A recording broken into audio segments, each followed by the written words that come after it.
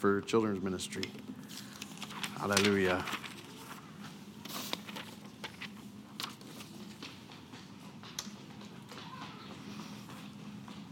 All right. Well, we're going to have to stop Green Pastures at some point here, probably this week or next week. But we're still in our series on Green Pastures. The Lord is our shepherd. We have everything we need. We shall not want. And so let's begin with a word of prayer, and then we'll get right into the scriptures. Heavenly Father, thank you that you are a good God, that you have good plans. Every thought that you have towards us, every plan that you have towards us is for good, for a great hope, for a future. Father, we thank you that you are good in every way. Father, we pray right now that you will open the eyes of our understanding, the eyes of our spirit, that we may see and know what you have done in Christ, what you have provided for us, and who you've made us to be, and what our inheritance is. Father, I thank you for everything that you have provided. I thank you for the precious blood of Jesus and the price that was paid, that each and every one of us wouldn't just be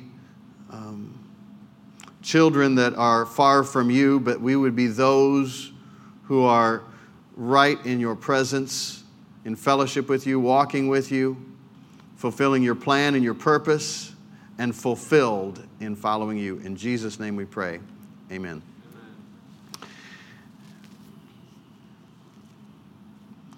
I'm going to start out and read about 3 or 4 scriptures concerning the provision of the Lord.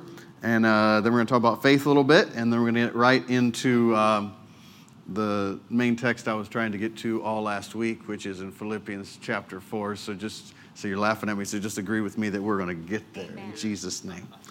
We just follow as the Lord leads. Deuteronomy 8:18.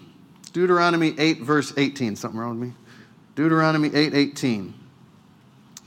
But you should remember the Lord your God, for it is he that gives you power to get wealth, that he may establish his covenant, which he swore unto your fathers as it is this day. For it is he, that is God, that gives you power to get wealth, that he may establish his covenant. Now, you really got to go back about 4 weeks to understand, but I'll just mention it. And, money is not good or evil. Money is a tool. The best way to think of money is a tool, a resource. It's something that you can use. It's the love of money that is the root of all evil. Money is not the root of all evil. It's the love of money. Jesus said, where your treasure is, that's where your heart will be also. So before you kind of get into, woo, the Lord wants me wealthy. Well, that's really good, and that's very true. And he wants you wealth. Why? That he may establish his covenant in the earth. In other words, he has made a covenant with man, and that covenant came through Abraham, and that covenant included the provision of the Lord, the blessing of the Lord, that all of your needs, financial needs, physical needs, material needs, mental needs are met. But when we think of material things and financial things, well, we never put money first. Seek first the kingdom of God and his righteousness, and all of these things will be added to you. Now, I don't know if you've experienced this or not. Well, you probably have experienced it, and you don't even realize it. But you can have your needs met, and you can have more than enough money for the need, and that is not prosperity. Because prosperity carries with it the idea that you have a prosperous journey. And on your journey or your path or what you're accomplishing, maybe that one thing, it's not just about the money. The money is a material manifestation of the prosperity that the Lord has done in your heart. So you can have the money without the prosperity and commit suicide, or have severed relationships, or be unsatisfied. So in other words, what is it? The blessing of the Lord will make you rich and add no sorrow with it. You get rich without the blessing of the Lord. And what is that? Well, you got to look out for covetousness. Because it doesn't matter how much you have materially, you'll always want more. That's ungodly. Contentment is godly. Contentment is godly. Okay, so I just have to preface that because I have flesh just like you have flesh. So God is the God of increase. But you should have no other gods before Jehovah God. So you could easily say like, oh my goodness, are you kidding me? What kind of message is this? Like, I ought to be poor anymore. I can get everything my eyes want. Well, that would come with a lot of sorrow. Okay, I don't have time to go into that any further, but you can go back to that message about 4 weeks ago if you want to go more into that. So you understand, number one, you get your heart right concerning the Lord. One of the greatest ways to get your heart right concerning the Lord is to be a generous giver, because your giving will affect your heart. Your giving will affect your heart. David said in 1 Chronicles 29, I've prepared basically with all of my might to give into the house of God, or the things of the house of God, because of his heart. And so Deuteronomy 8:18, it is God that gives you power to get wealth, so you should remember him. Remember the Lord your God, because he's the one that gives you power to get wealth, that he may establish his covenant.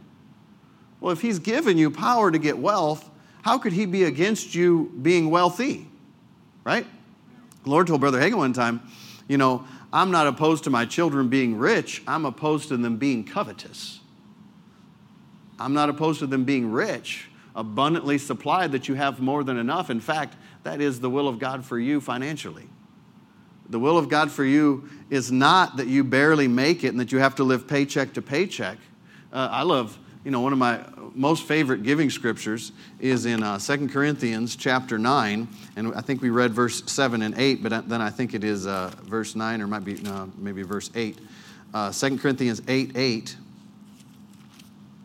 And God is able to make all grace abound toward you, that you always, say always, having all sufficiency. That means you have what you need in every need that you have, in all things, may abound to every good work.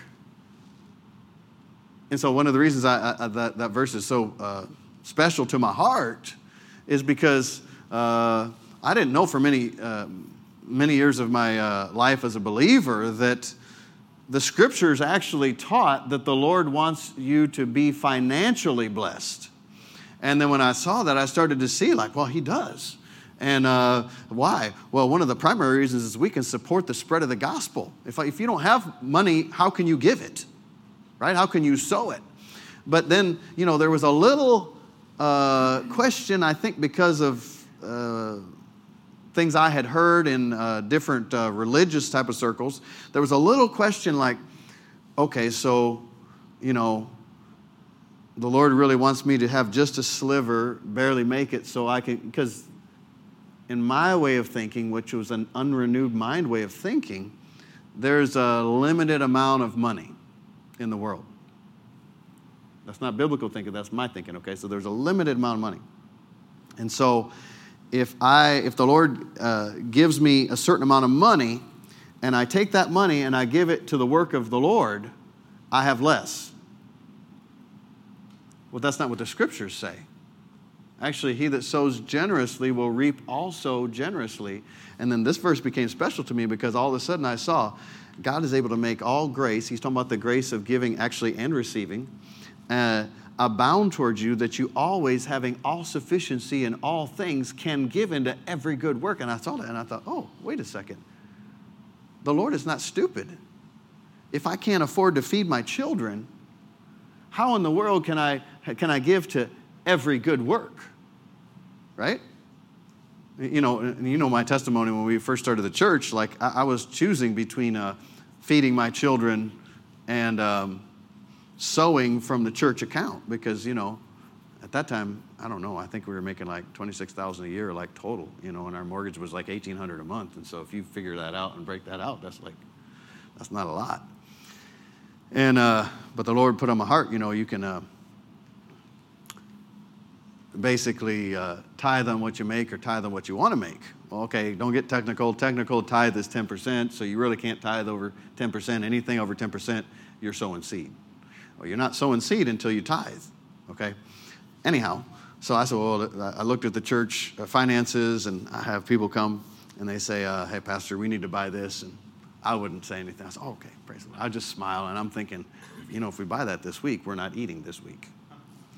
And I said, praise the Lord, money will come. So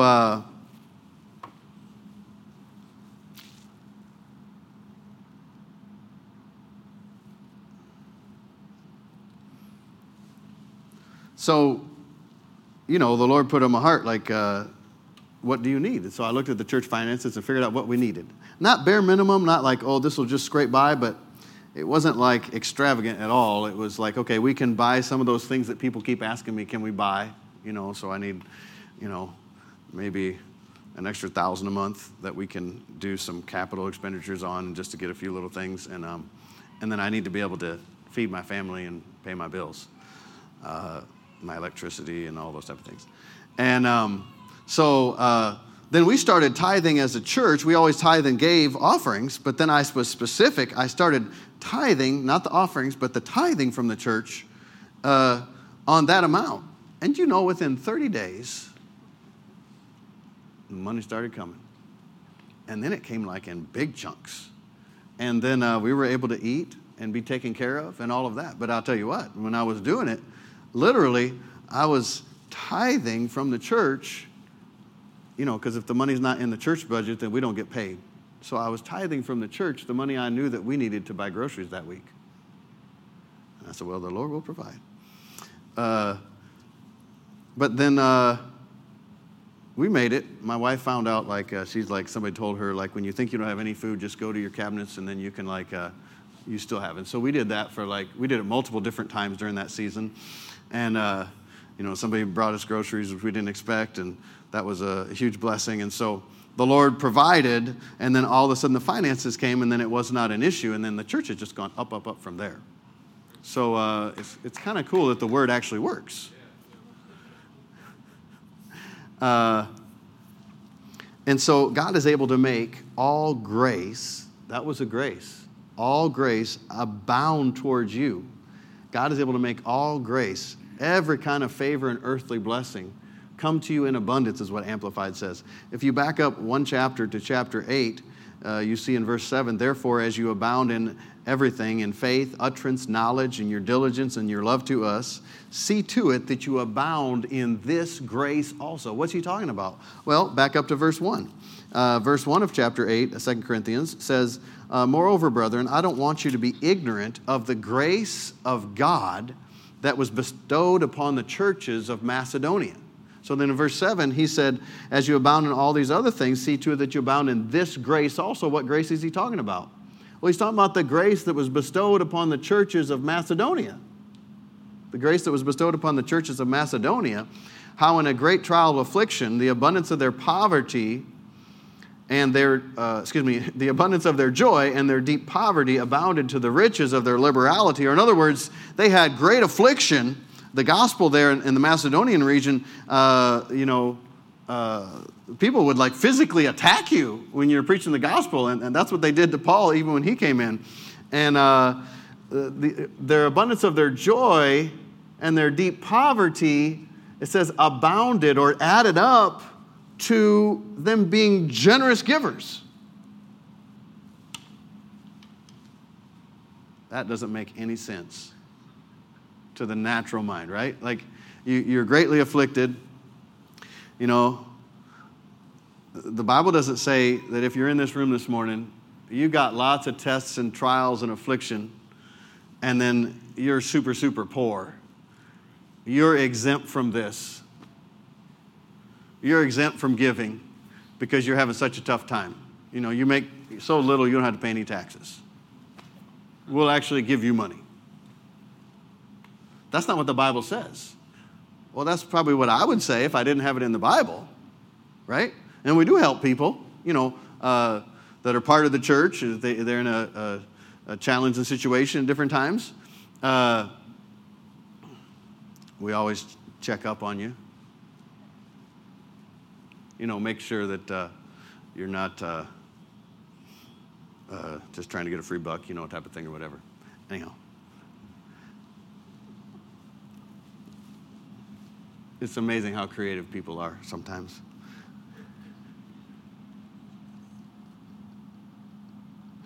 So, no, it says they gave generously. Well, what happened? Well, if I'm not going to take the time because I want to get to Philippians, but if you keep reading and you go all through there, well, you find out that in chapter 8, the Macedonian believers gave out of their lack. But they gave in faith. That's how you give joyfully, because there's joy. With joy, we draw water from the wells of salvation. And Peter says there is joy in believing, right? So when you believe, even if you're in deep poverty, you can give and be full of joy. And you will if you're believing. And so my personal experience with that is we went to, not only the one I just told you, because in that time, I had an opportunity. A friend called up and said that I used to work with. It's kind of funny how you can challenge someone else and help them. So I got out of the military before he did, and I made a certain salary when I got out. And when he heard I made that salary, he's like, "Well, I can make more than that then, because I know you." He's a friend that's always teasing, But it really helped him, and so then he made more money. So. We were both in IT career field at that point. And we were both in intelligence, and then when we got out, we both went into IT. He went into IT because he saw I could do it, and he thought if I could do it, he could do it. So anyhow, if I can help you in any way, I'm happy to help you. I should just be like, "Hey, can I have a little cut of that?" Or anyhow.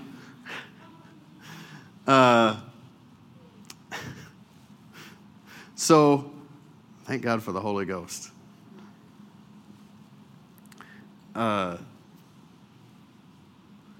So he thought, well, if he can do that, then I can do that. And so he called me up, and we were talking during this time, and I think he said, how much money are you getting? Well, not very much, And he said, I'll give you a job if you want, making $90,000 a year, working remotely, but you got to travel about, I think it was 60% of the time during the week. Well, that I have to miss Wednesday services. And so I prayed about that. But that sounded really good, honestly. I thought, well, that's pretty good, And church wasn't super large then, and so you probably should work. And but every time I go to prayer, the Lord said, "I want your time." And I said, "Okay, Lord, but, church is smaller." And then I would be sitting in some meetings, and the Lord, people from the pulpit would say things like, "It doesn't matter the size of your church." And I'm like, and that would register on my spirit.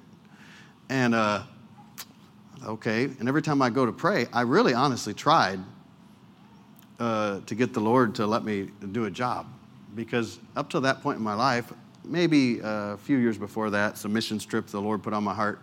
I don't want you to take the money that you make to go on this mission trip. I want you to believe me for it. And then it came in. More than enough came in.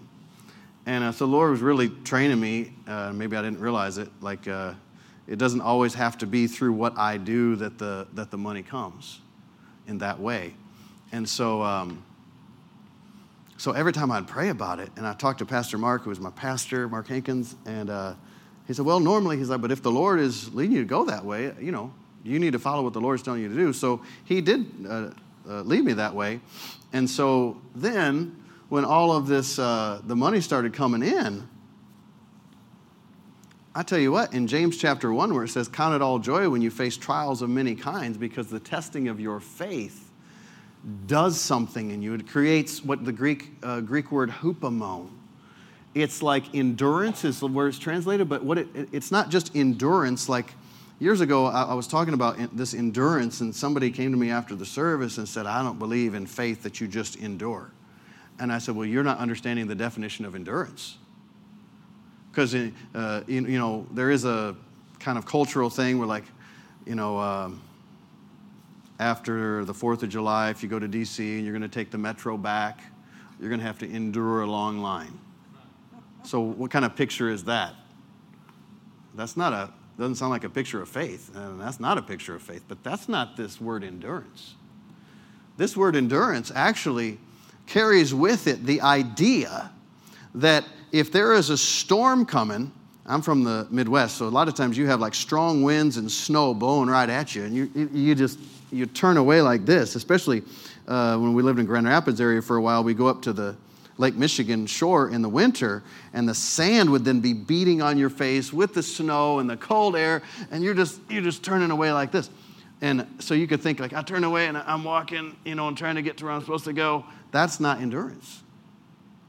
What this word endurance means is in that type of situation, whether physically or spiritually or emotionally or mentally, instead of turning away like this, the Holy Spirit himself gives you the power to stop, grab your footing, look forward, and walk right on in the midst of those challenges and those trials. And so Paul's saying, count it all joy when you face all kind of tests and trials, because it's actually working something in you that's greater than what your mind really realizes. This is why you count it all joy. You're like, this is good for me.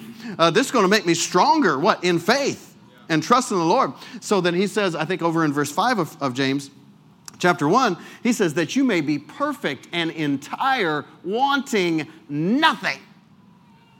And that is the scripture for what the Lord did in my heart in that season.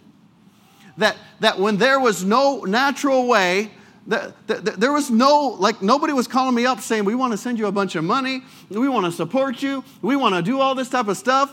And people might have known if they asked, like, how come we're not buying the stuff that we need to buy for the church? If they could think a little bit, they might figure it out or not. I don't know. But nobody really knew. My wife knew. And my children probably didn't even know. And so, when you step out like that and then you just watch the Lord provide, when you're in, I could probably say I was in deep poverty. And, the Lord shows up and you're like, whoa, this is better than any amount of money. This is better than $90,000 a year, even tax-free. Why? Because you're like, I want nothing. And whatever I want, the Lord will provide. So when COVID showed up, I had thoughts come to my head as a pastor, because you can't have church in person, like together. We're in the school system like we are now. And, the school system just said no. And I said, well, can we just use the parking lot? No. And then, there's opportunity for a certain location at someone's house, but there were other things going on there where that was not a possibility. They thought it was, but it wasn't. And so we're just like, we can't meet. And so the first thought is like, you're kind of like, ooh, what's not the first thought, but a thought that's floating around. You're kind of like, wonder what's going to happen. You think, I don't know, how much do we have in the bank account? And then I thought back about when we didn't have any money in the account. And then I remembered, I remember what you did. We didn't know where the money was coming from. We've been down this road before. I know exactly what's going to happen. I know exactly what's going on. And instead of going backwards, and instead of maintaining financially, we went forward financially during the pandemic. The Lord provides. The Lord provides. And so, like the Macedonian believers, you be in deep poverty. What your emotions want to do for somebody like that is, here, let me just pay for everything. And it's good. The Bible teaches, and we give to the poor, and we do that, and you help out. But boy, if you want to see a poor person's life transformed, do what Jesus did. It says how God anointed Jesus of Nazareth. Right? And Jesus said in Luke chapter 4, the Spirit of the Lord is upon me, for he has anointed me to preach the gospel to the, anybody can quote it? Poor. Do you know that scripture? The Spirit of the Lord is upon me, for he has anointed me to preach the gospel to the poor. To preach the gospel to the poor. So, He gives you power to get wealth that he may establish his covenant. Jesus came to preach the gospel to the poor, the good news to the poor.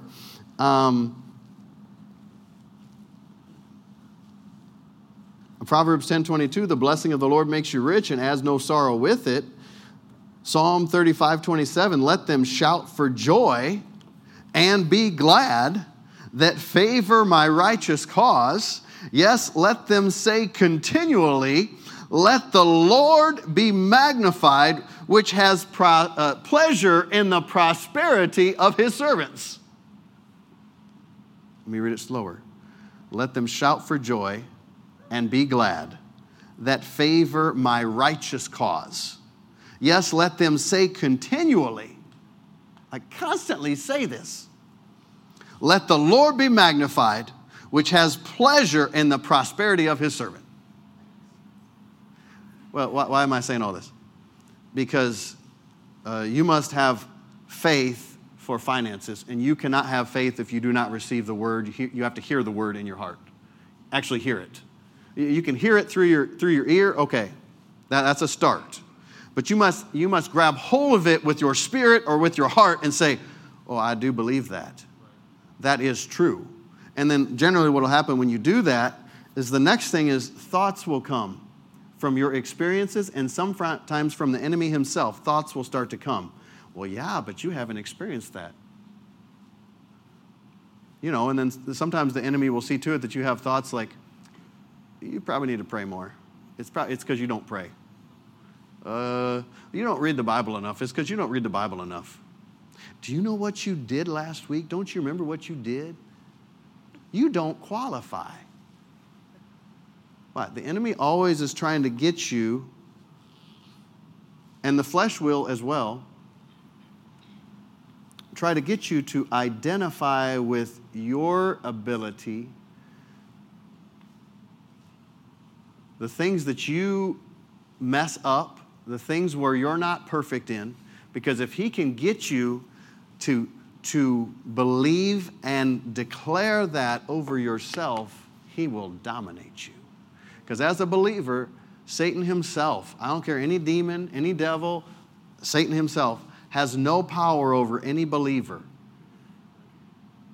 unless that believer believes what he says, believes his lies, yields to him, thinks, wow, the devil's some big, powerful creature. And, oh, yeah, God's there. God might provide. So, and he does that through deception. And so he's tried to deceive and has deceived a portion of the Church of Jesus Christ to believe that to have anything financially means that you're not holy, you're not following the Lord, you're messing up. Well, finances are not an evidence of holiness, but they're also not an evidence of being ungodly. Because there were doctrines, and I don't have time to go into it right now. I believe it's in Timothy. People were saying that godliness is a sign of holiness, or that you're close to the Lord. And that's where he said, godliness with contentment is great gain. And so you can't just say like, oh, that person's very godly because they're very wealthy, right? Brother Hagin always taught, go down the middle of the road, don't get on the ditch on this side or the other side. So some people say, well, you got to be poor in order to be humble and in order to be holy. And other people say, well, you got to be wealthy. If you're not wealthy, you're not a man of God or a woman of God, and you're not following the Lord. And you will be abundantly provided for when you activate your faith and act on your faith that you get from the Word of God concerning financial provision. But, you can have faith in one area and not in another. And here I'd like to add, faith works by love. So, if faith works by love is, 1 Corinthians 13, love is not puffed up. It does not parade itself, right? So if you're going to have faith for finances, you're not believing God for money so you can show other people how wealthy you are. Like you can show off and say, hey, look at me. That's an ungodly attitude and an ungodly thought. The Lord gives you power to get wealth that he may establish his covenant in the earth. That you're like, Lord, I'm trying to figure out how I can give more away. I mean, J.R. Letourneau down in Longview, Texas. What did he say? Do you know what he said? Anybody know Letourneau's story? Oh, you should read about Letourneau. So he wasn't making hardly anything, and he said, Lord, you know, if you'll bless me, he said, I want to give 90% of my income into the church, into your works, you know, not just a local church, but I want to give 90%. You know what? I think if I remember correctly, the Lord gave him some dreams or visions, and he actually saw these massive earth movers. You ever seen the earth movers when they're, you know, if you're on 66 in the last 5 years, you've seen them. But they kind of have 2 wheels on the back, I think, and 2 wheels on the front, and they're super long, and then they have this like machine in the middle that goes kind of at an angle like that, and it'll grab the dirt, scoop it up, put it in the machine, and then move it to where it needs to go, so you don't need a dump truck and an excavator. You're literally just moving all this. So he saw this from the Lord, and he did this. And so, long story short, multi-millionaire, and gives 90% of his income. And now they have a university in his name and all of these things. And so the Lord blessed him. But he didn't say, Lord, you know, if you bless me, I'll just have a bigger house and a bigger, you know, more cars and all of these other material things. No, your heart's not right if that's your main goal. Your heart's not right if that's your main goal. But the Lord wants you, verse 8 of 2 Corinthians chapter 9, and God is able to make all grace abound to you, that you always have all sufficiency in all things, abound to every good work. The Lord wants you to have a great and fabulous piece of transportation, some type of automobile. I was going to say car, but you know, you might want a truck. If you want a truck, why don't you have a truck? Sure. Have a truck, whatever your desires are. You know, James said, you don't have because you don't ask, or because when you ask with the wrong motives, that you may heap it on yourself. So the Lord is not against you having stuff, but he's against stuff having you. And anything that takes the place of the Lord in your life is not good for you. So you want to put God first always. And when you put God first, you put God first and you act in faith on his word, he will provide for you more than enough, over and above.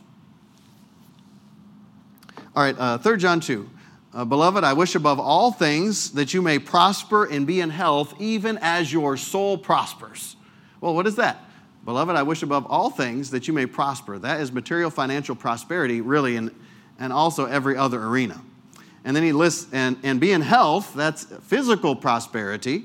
That would include your mind, your emotions, even as your soul prospers. So even in the word right there, you find out, you got to get your spirit with the Lord. Your heart first must prosper. Once you get prosperity in your heart from the Lord, well, the material things will be an outflow of what's already happened in your heart. And, you know, Paul said here, I don't want you to be ignorant of the grace of God in chapter 8 of 2 Corinthians. I don't want you to be ignorant of the grace of God that was bestowed upon the churches of Macedonia. Now, those churches was the church at Philippi. It was the first church he came to. If you look at I didn't have a map up here, but I probably should have. First, when he crossed the sea there, he came to the church at Philippi, and then he came to the church at Thessalonica, and then he came to the church at Berea. And so those are the 3 churches in the Macedonian region. So let's go over and finish in Philippians chapter 4, the church at Philippi. And so this church, the book of Philippians, is written to one of those churches at Macedonia. Actually, the first church that Paul preached at in Macedonia was the Philippian church.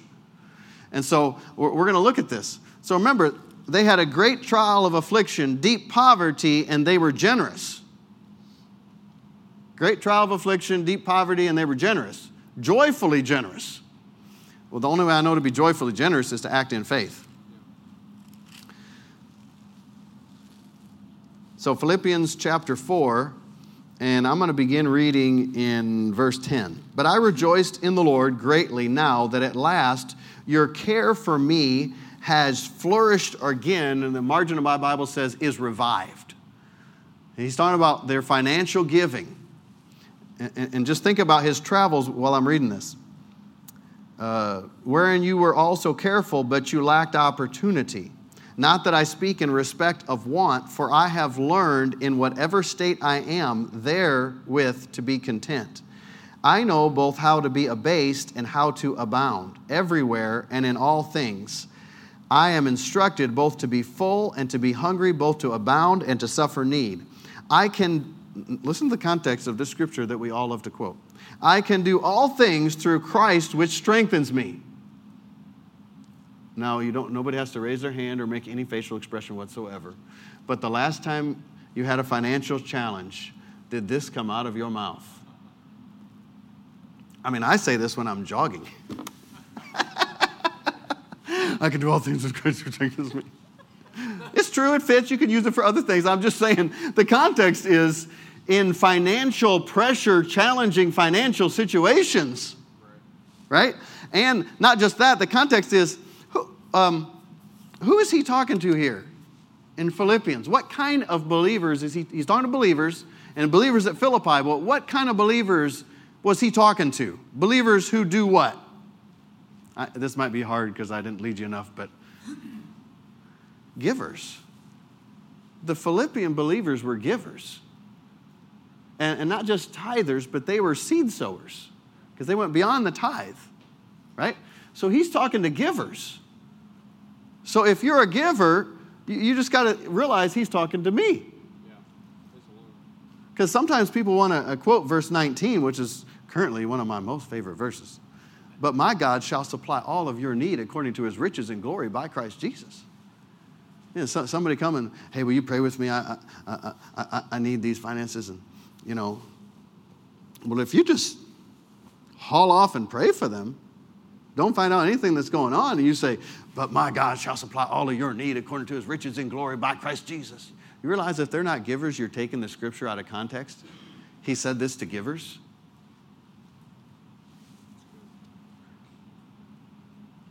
So if you come talk to me that you want prayer for financial things, you know, the first thing I'm asking you is, do you tithe? And if you want multiplied increase from the Lord, then I'm asking, are you a giver? I'm not trying to get in your business, but if you really want help, the best thing is not always just to start praying, because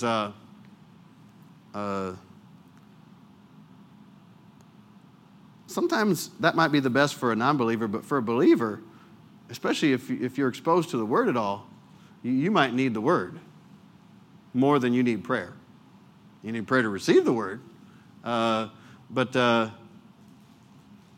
you know, especially you talk about different healing situations in people's bodies, sometimes what you need is revelation knowledge of the Word, because healing and financial blessing from the Lord is a part of the package you get in redemption. And speaking of healing, if you're a believer and you have sickness that's remaining in your body or a disease that's remaining in your body, that's not scriptural. There's something hindering you from receiving because the Lord has it for you. So in other words, it's not right. And that's why when you have that in your body and you see like, wait a minute, there's healing, then you're kind of like, well, what's wrong with me? And what's going on? Well, it is the receiver part that is the problem, but not the way your mind and the enemy is trying to make you think, because then you can kind of get like, oh, I'm horrible, and I missed it, and I messed up, and how come? No. If you believe, you receive. And but there's things that can hinder you from receiving. And you can pick those things up in prayer if you're sensitive in prayer. But when you just decide, I'm just going to pray and command this thing to go, like this sickness or this disease to go, that might not be the main problem. It's really quiet. Praise the Lord. Okay, Philippians chapter 4, let's keep reading. Verse 12. Now I know both, I read that already. Let's go to verse 14. Notwithstanding, you have done well that you did communicate with my affliction. In other words, I had a need and you gave. Verse 15. Now you Philippians know that in the beginning of the gospel, when I departed from Macedonia, no church communicated with me as concerning, listen to this, giving and receiving, but you only. He said, no church communicated with me concerning giving and receiving. He doesn't mean no church wrote me a letter and said give and receive. He means no church gave and received, and I received, except you only, right? And then he said, for even in Thessalonica, so there he said, no church communicated with me when I departed from Macedonia. So when he's outside the Macedonian region, they were the only church that supported him on his journeys outside Macedonia. What a privilege. Can you imagine? Wow. But you only. And then he said, verse 16, for even in Thessalonica, you sent once and again. So actually, when he was ministering in Thessalonica, they sent him offerings twice in Macedonia. Okay? And verse 17, not because I desire a gift. In other words, he's writing to the Philippian giving believers who were greatly afflicted in deep poverty, but gave out of joy. Why? Because the grace of God was bestowed upon them. So they tapped into this grace of God that God had given them, and it caused them to give, right? And it's a grace not only of giving, but giving and receiving. And then he's saying, hey, I'm telling you this, not because I want you to give more. I desire not a gift, but I desire what? Fruit that may abound to your account. Well, what's he doing? Well, just like any wonderful minister would do. That I've seen that you've given and you've given again. And you got to understand what the Word of God promises. You got to understand who God is. That He's not a God that says, I want you to give and have less and less. Right? So let's keep going. For even in Thessalonica, you sent once and again to my necessity. Not because I desire a gift. I'm not saying this because I desire a gift. But I desire that fruit may abound to your account. He's saying, but I have all. I abound. I've got more than enough. I am fully supplied. It's no problem. Like, don't misunderstand why I'm telling you this. I want you to understand why I'm telling you this. This is for you. This is that fruit may abound in your account. Well, that means that fruit won't abound in your account automatically. You must activate your faith, your believer, right? I mean, it's there. He said, I want fruit to abound to your account. He said, I'm full. I received from Epaphroditus the things that were sent from you, an odor of a sweet smell, a sacrifice well-pleasing and acceptable to God. So in other words, he wants them to understand that their giving affects their heavenly account, but their giving affects God himself. And it's like a sweet fragrance. It's a wonderful aroma. So not only that, but that actually tells you that your giving comes up before the Lord. Do you remember Cornelius? Cornelius. An angel was sent to Cornelius, right? And what did the angel say? Cornelius, your prayers and your giving have come up before the Lord. Cornelius was not a Christian. But what happened? As a result of his giving, his whole house got born again or saved and filled with the Holy Spirit. Yes. Don't tell me your giving doesn't affect your spiritual life. Right. Don't tell me your giving doesn't affect your spiritual life. A lot of people accept my giving will affect my spiritual life, but they will not accept my giving will affect my financial life. Well, he's saying right here, I'm not saying this, what I'm getting ready to say, I'm talking to givers. And I'm not saying this for my benefit. I'm saying this for your benefit, that fruit may abound to your account. It's a sweet smell. It's a savor to the Lord. Well-pleasing to God. And now verse 19. So I looked that word but up. The word but, B-U-T. But. Some translations say and. But the meaning is, to me, it's more of a but. But my God. In other words, you gave when I was outside Macedonia. You gave again when I was in Thessalonica. You gave again when I was in Thessalonica. I'm abounding.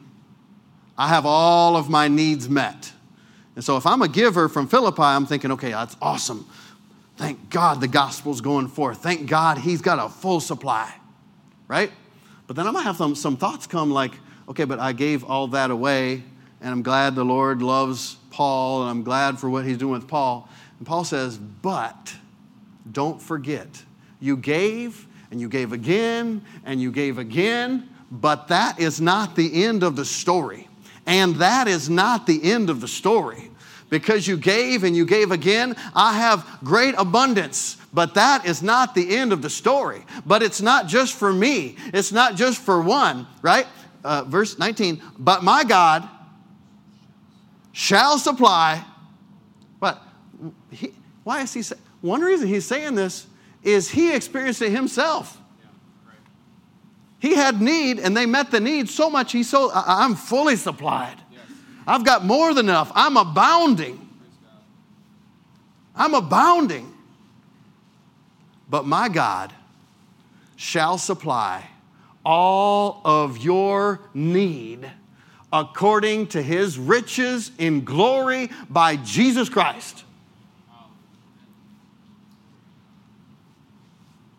Well, there's so much right there in verse 19. According to his riches in glory, how? By Jesus Christ. How's it going to provide this? By Jesus Christ.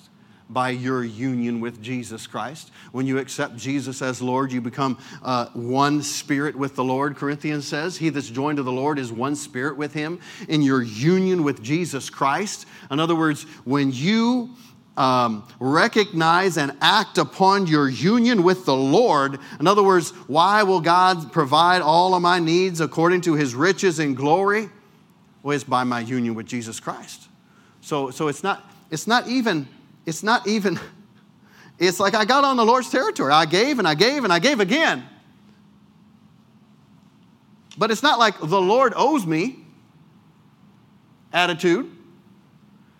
It's like, by Jesus Christ, by my union with him. It comes because of, I am giving because I love God, because I want to see the work of God continue, because now I know he multiplies my seed sown. Right. Yeah. You know, Corinthians, Paul's writing to who? What believers? From what city? In Corinthians, he's writing to those from Corinth. In Philippians, he's writing from those from Philippi, right? So in Corinthians, chapter 8 and chapter 9 of 2 Corinthians, he said, I don't want you to be ignorant. Hey, church at Corinth, I don't want you to be ignorant of the grace of God that was bestowed upon the churches of Macedonia, because something miraculous happened in Macedonia. To those believers, I want you to know about this grace, because they had great affliction, but the abundance of their joy and their deep poverty welled up and caused them to give generously. And he's like, you got to know about this, Corinth. All you believers at Corinth, you got to know about this. Why? Because Paul is yielding to the Holy Ghost, and God himself ministers to us by his Spirit. And he is saying, I don't want you to have to suffer through any longer. I want you to understand what happens when you sow a seed. Everybody's so quiet today. When you sow a seed, he that sows sparingly, reaps sparingly. He that sows generously, reaps generously. Well, when I sow seeds, well, I don't sow a lot of plant seeds. I get the garden ready, and then my wife sows the seeds. But this year I'm going to have to help to make sure the squash gets planted. Because if I don't plant the acorn squash, or if my wife does not plant the acorn squash, it's not going to produce any acorn squash, and I love acorn squash. And if I plant, however many you're supposed to. Some seeds you're supposed to plant 2 or 3, but let's just say I plant 1 acorn squash seed. When I plant that seed at harvest time in August and in September, depending on what month we plant it, but it's warm this year, so it'll probably be August. August or September, I'm going to get a lot more than the 1 seed I planted in the ground. Yeah, that's good. You understand? It's multiplied. Yes. But if I don't ever plant the seed in the ground, it's nothing going to happen. Well, the thing is, with the squash and pumpkins, the kids always like pumpkins, especially those kind of plants, they have like little vines that go kind of everywhere. So I have to decide, where do I want those to be so that they don't encroach on other things, because my harvest is going to be so plenteous that I must have space for this. So I strategically plant those seeds, or in my case, I direct my wife where to plant those seeds, like which garden. And we have a few gardens. And so, and where in the garden, so I strategically plant it. So in other words, I'm not just going out there with a handful of seeds to this garden, first of all, I till that garden and I prepare the soil. And then when I take the seeds, I don't just be like, okay, I got some green beans, I got some squash, I got some Swiss chard for sure, and I got some carrots. I just throw them all out there. So Paul talks about there in 2 Corinthians 8 and 9, he's talking about giving financially. He calls it seed. It's gospel seed. You understand? When you sow a seed to the Lord, it's for the spread of the gospel. It's for the support of the gospel. You understand? Like, I mean, man, if you lived back in the time of Jesus, I guess you wouldn't need any money. Because they didn't have anything. Dirt floors. Paul apparently said, all of my needs I have received from Epaphroditus. He had to eat. He had to sleep. He had to travel. He had to have clothes. Well, so you still have the same type of needs today. But my God shall supply all of your need according to his riches and glory by Christ Jesus. But my God shall supply. In other words, you've given and you've given again. But don't let that be the end of the story. But my God, I know my God. It's not, Paul's not saying, but I will supply all of your needs. He said, but my God. In other words, you saw how he provided for me through your own hand. You saw how I have great abundance through your own hand, through your own giving. That's not just for me, that's for you. But my God, look at, you're thinking about how I'm abundantly supplied. You're thinking about how you gave and gave again. And you're thinking about how, they gave offerings even for the churches at Jerusalem, for the church at Jerusalem. And you're thinking about all this. But he said, but my God shall supply all of your need. Yes. Yeah. Why is he saying that to them? He cares about them. He cares about their financial situation. God cares about you. He cares about your financial situation. Yep. And I think I said last week, if the church doesn't have money, God doesn't have money. Right. Yeah.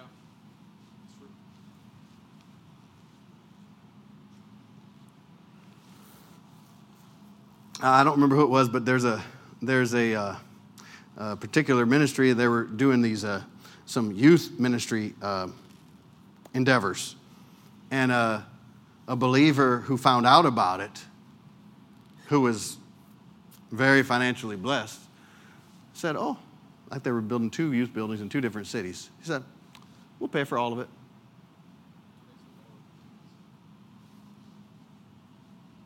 Well, I mean, when's the last time you heard somebody like that's against the gospel say, hey, I'll build your church building.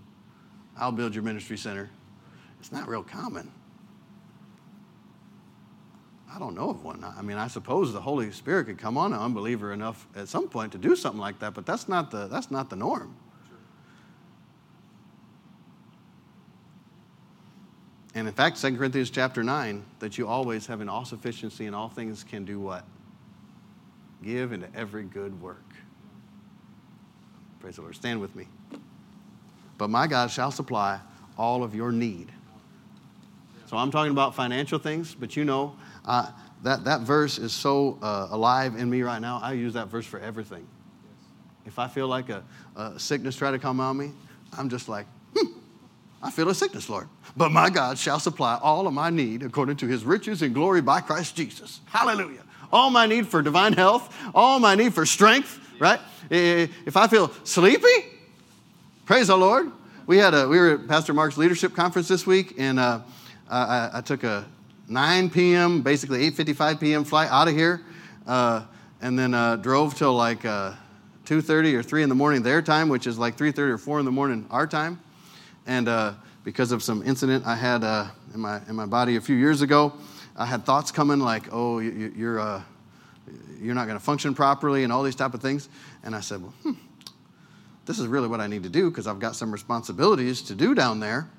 And so I said, no, I'm going to drive straight through.